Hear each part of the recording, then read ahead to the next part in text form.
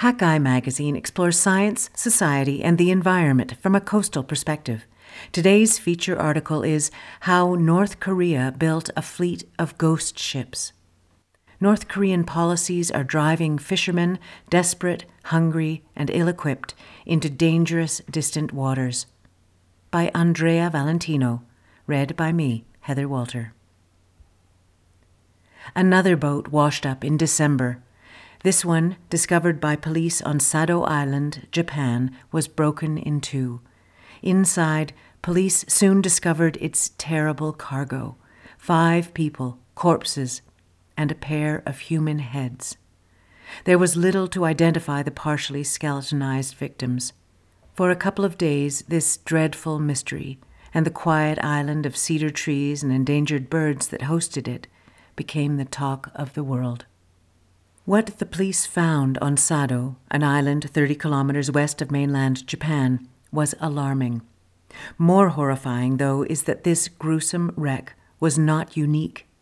In 2018 alone, more than 200 vessels were found adrift or on beaches across Japan's expansive western flank. These are the ghost ships.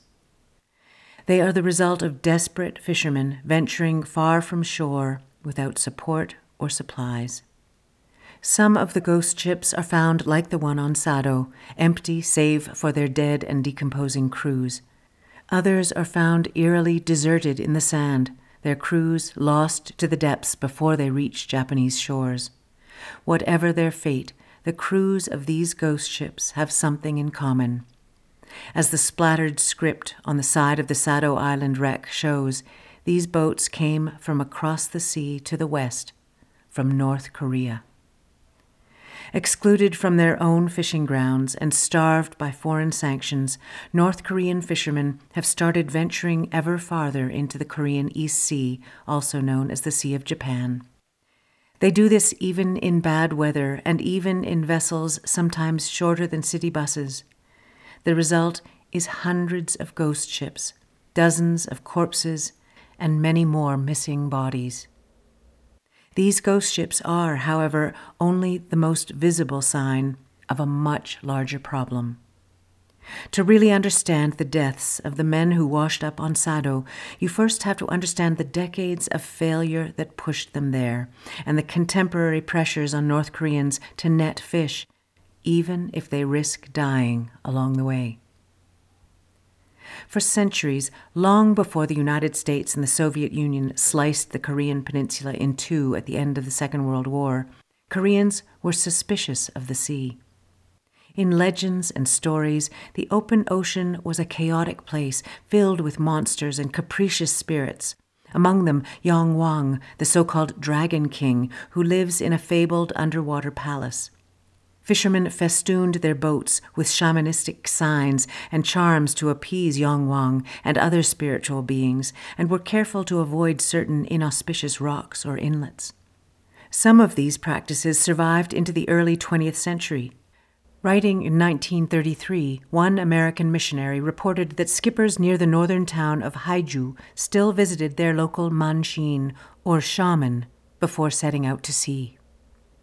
A few decades later, the newly minted Democratic People's Republic of Korea under Kim Il-sung was keen to develop its fishing capabilities, and smashing those old myths was a great place to start. According to Robert Winstanley Chesters, an expert on North Korean fishing at the University of Leeds in England, the regime was intent on, quote, developing beyond any sort of superstition, unquote. Yet as late as 1960, Winstanley Chesters wrote in his book Fish, Fishing and Community in North Korea and Neighbors, North Korean officials grumbled about the need to eradicate mysticism in their seafaring comrades. Even so, North Korea's drive went way beyond educating the masses in rational materialism. Winstanley Chesters explains that building a robust fishing fleet was a way to showcase the Democratic People's Republic of Korea, or DPRK, as a modern, successful socialist state. Kim Il-sung, who led the DPRK from its inception in 1948 until his death in 1994, expressed that idea himself. Writing in 1948, for instance, Kim proclaimed that his government helped set up a new fishing system by nationalizing fishing grounds, fishing boats, processing factories, netting plants, and other fishing equipment and facilities formerly owned by Japanese imperialists, their collaborators and traitors to the nation.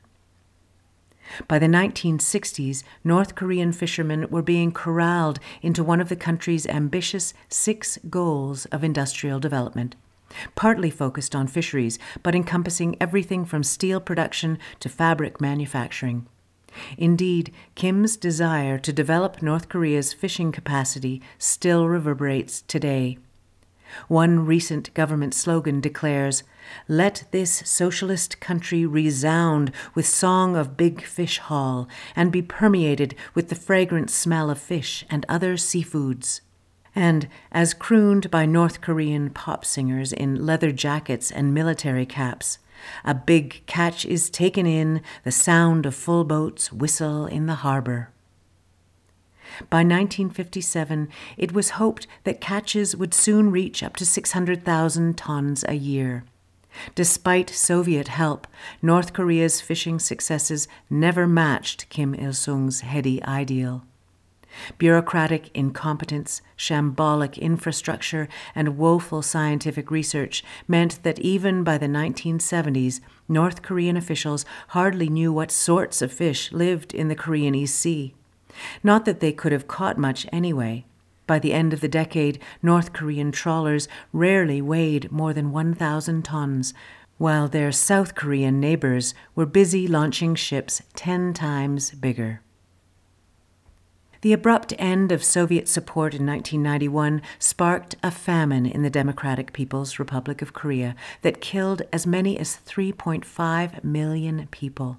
A humanitarian crisis that swiftly transformed North Korea's state-building fishing efforts into a matter of survival.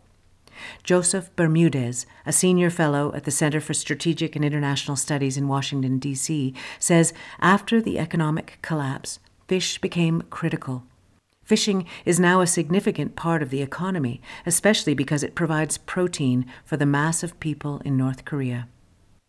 Yet in recent years, North Korea sold the rights to its own coastal fishing grounds to China, probably to raise funds after being hit with foreign sanctions for nuclear testing. Though the deal may have scooped the regime around $75 million in hard currency each year, it deprived North Korean fishermen of access to their traditional waters. That, in turn, has forced North Korean haulers farther out to sea in search of food, both for themselves and for a regime that imposes tough quotas on fishing communities. In 2017, members of the United Nations, including Canada, implemented new sanctions to prevent North Korea from selling its fishing rights.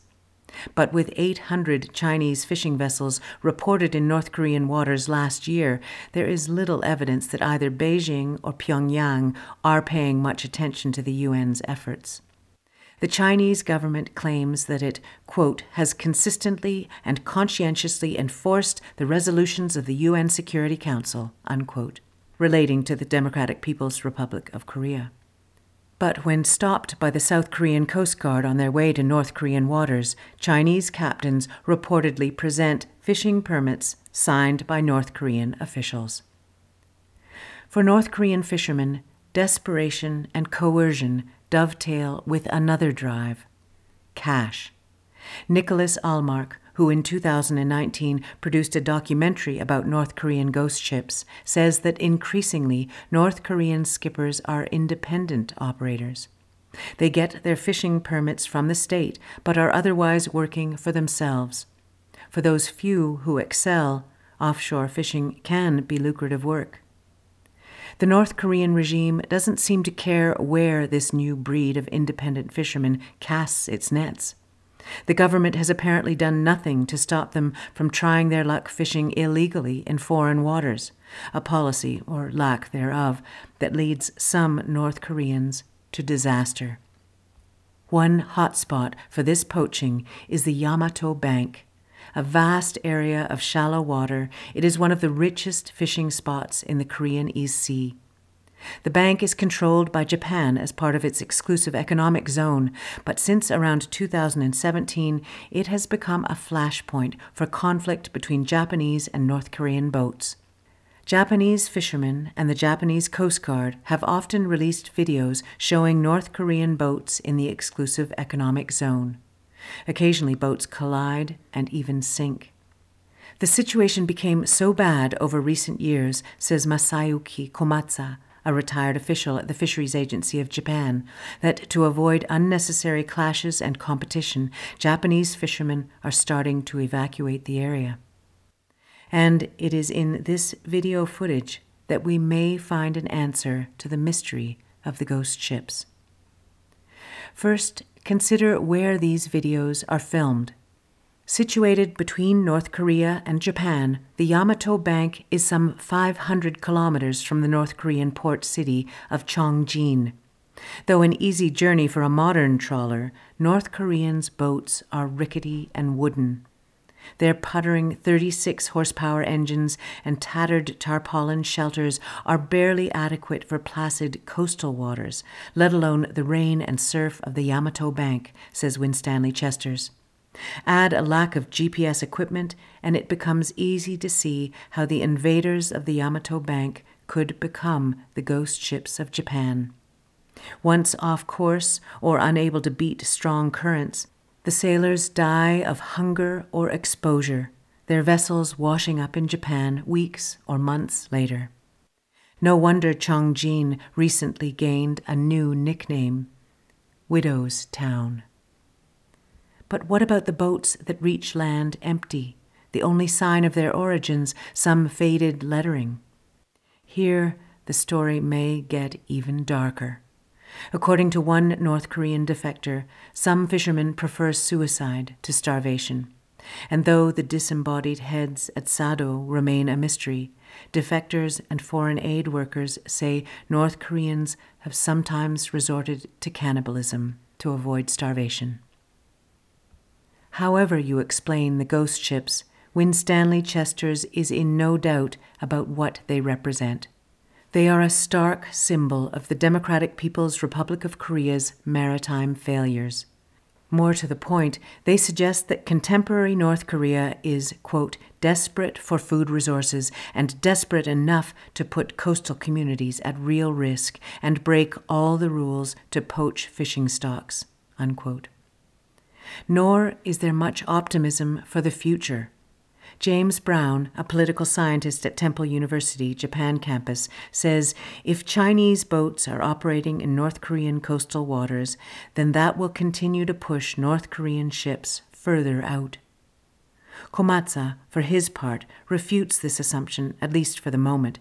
He says that with North Korea terrified about the spread of COVID-19, its boats are sticking closer to shore, in turn displacing Chinese ships to Japanese waters. He has a point.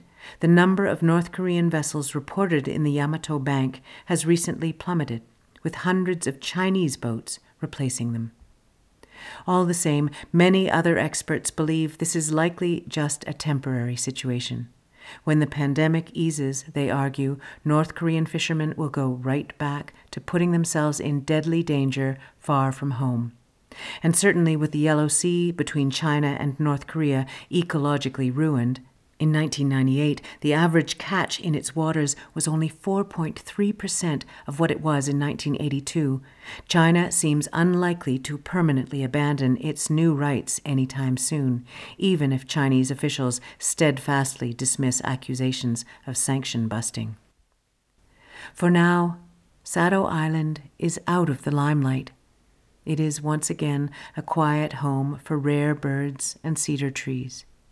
The victims of the shipwreck are probably at rest too, their bodies likely cremated and interred at a Buddhist temple on the island, a common fate for the crews of ghost ships across Japan.